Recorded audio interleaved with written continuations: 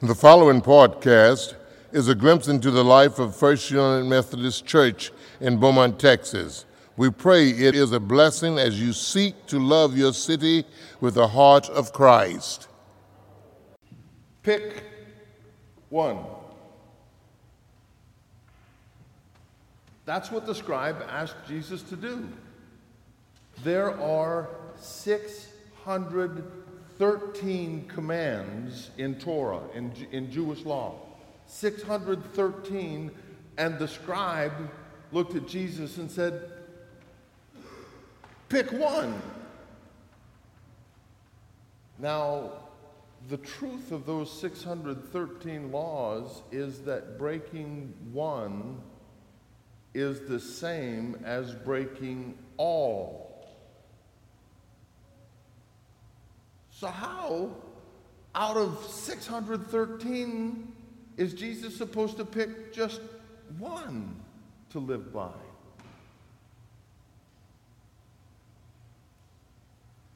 The greater context of this story is important to understand, because Jesus had come into Jerusalem with the triumphal entry, people waving palm branches and shouting Hosanna in preparing for the Passover celebration.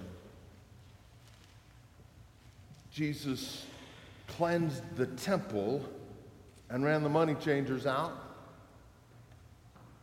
And then during the week, he was teaching in the Temple Mount, and there had been a series of questions by various other religious leaders.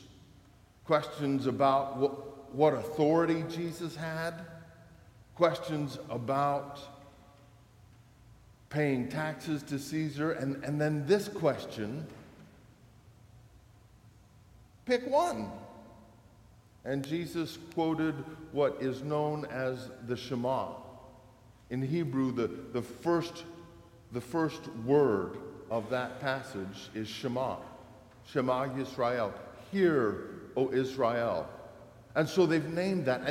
And that verse, Hear, O Israel, the Lord our God, the Lord is one, has become for Jewish faith practitioners the most sacred prayer. They pray that every morning and every evening.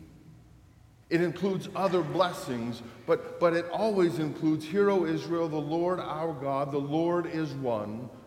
You shall love the Lord your God with all your heart, with all your soul, and with all your might. When Jesus quoted it, he added mind. Scholars say that shows some of the Hellenistic Greek influence in the time. And then the Pharisee said, or the scribe said, you're right. The Lord is one. And he accepted the addition of mind. You shall love the Lord your God with your heart, with your soul, with your mind, and with your strength. And then Jesus said the second is like it. You shall love your neighbor as yourself. Our forebears practiced radical monotheism in a day when people worshiped everything they could get their hands on and everything they could make with their hands. Just like Stephanie talked about with the kids. They prayed to statues and Gideon tumped them over. We're supposed to tump over those things in our lives so that we too practice that radical faith in God who is one. So when Jesus was asked to pick one, and he recited two commands, he was picking the one true God.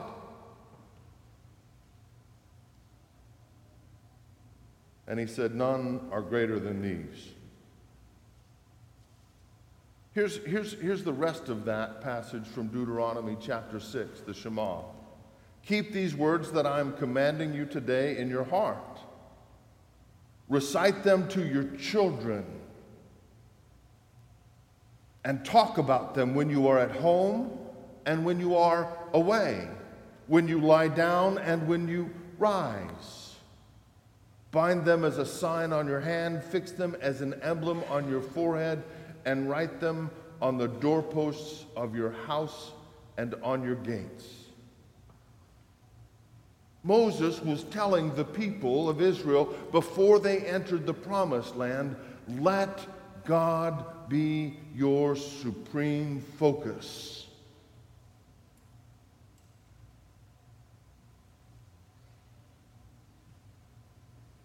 And Jesus reminds us from Leviticus 19 that our neighbors also are our focus. That you shall love your neighbor as yourself comes at the end of several verses that talk about relationships. Here's what it says in 17 and the beginning of 18. You shall not hate in your heart any one of your kin. You shall reprove your neighbor, or you will incur guilt yourself. You shall not take vengeance or bear a grudge against any of your people, but you shall love your neighbor as yourself. I am the Lord. That's one of the 613. Well, actually, there are several in there. I didn't count them up.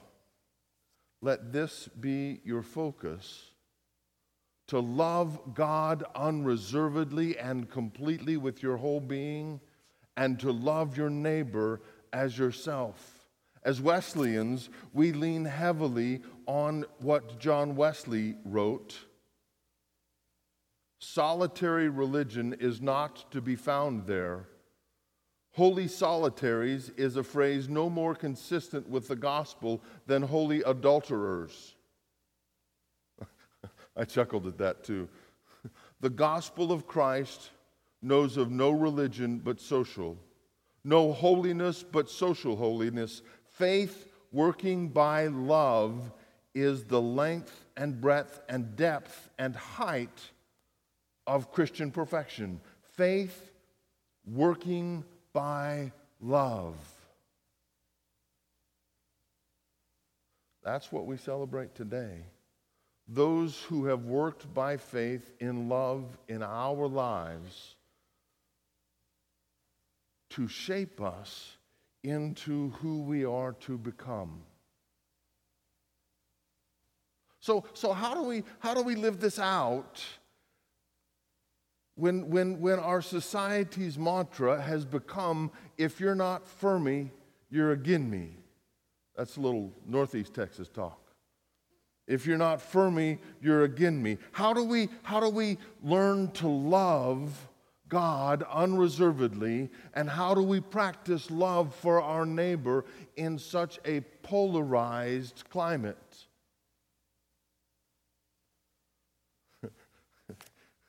Pastor, everybody just tightened up. They're a little nervous because it's the Sunday before an election.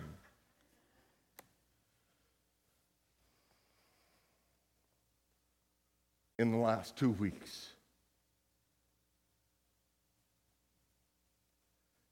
this is coming, and I had a sermon to write. I had two. Celebrated the life of one of the saints in Troop, Texas, Katie McElroy, on Friday. And I just didn't know what to do. I saw everything that needed to be done, and I couldn't get started on one single thing. So I came in here. Janie was practicing, rehearsing. I love it when she does that because it fills the whole house.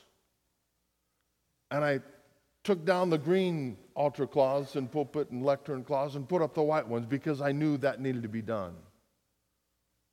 And as Janie and I talked about it, these words came out of my mouth. When you can't do everything, do what you can.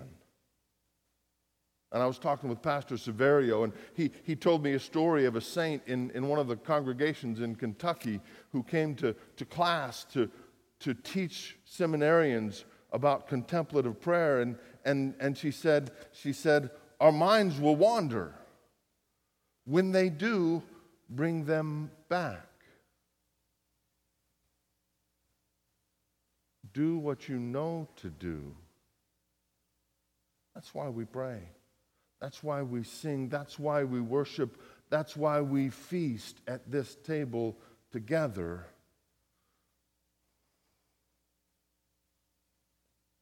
when we see so much that needs to be done.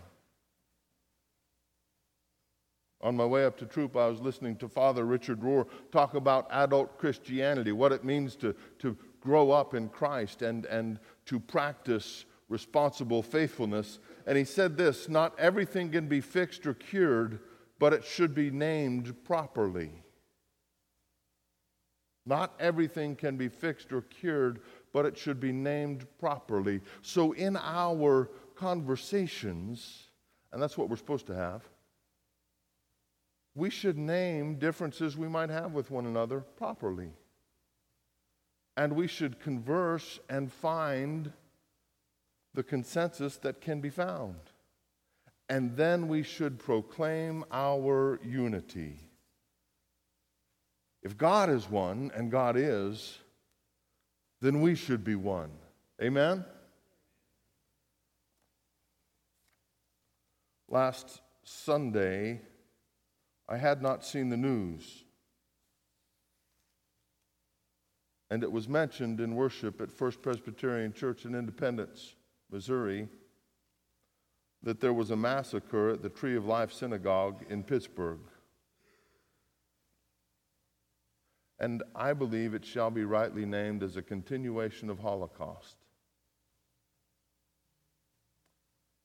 And I could not attend the service at the temple down the street on Friday evening, but I will stand with others.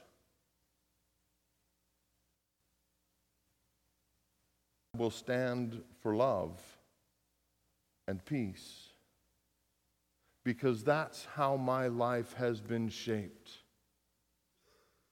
by the witness of Christ in all the people that I have the joy of sharing in ministry with over all the years I have sought to follow Christ. And today I will do my best to read the Shema in Hebrew. One of the practices in reciting Shema is to cover one's eyes for the first sentence in order to be more completely focused. Shema Yisrael, Adonai Eloheinu, Adonai Echad. Ve'ahavta et Adonai Elohecha, v'chol levavka, u'v'chol nafsheka, u'v'chol menodecha. Hear, O Israel, the Lord is our God, the Lord alone. You shall love the Lord your God with all your heart and with all your soul and with all your strength.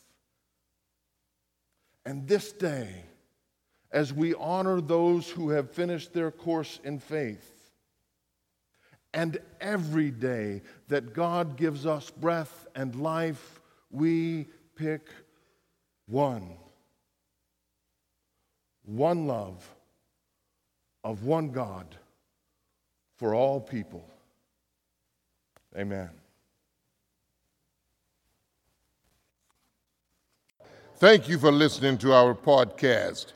If you would like more information, please visit our website at www.lovebeaumont.com.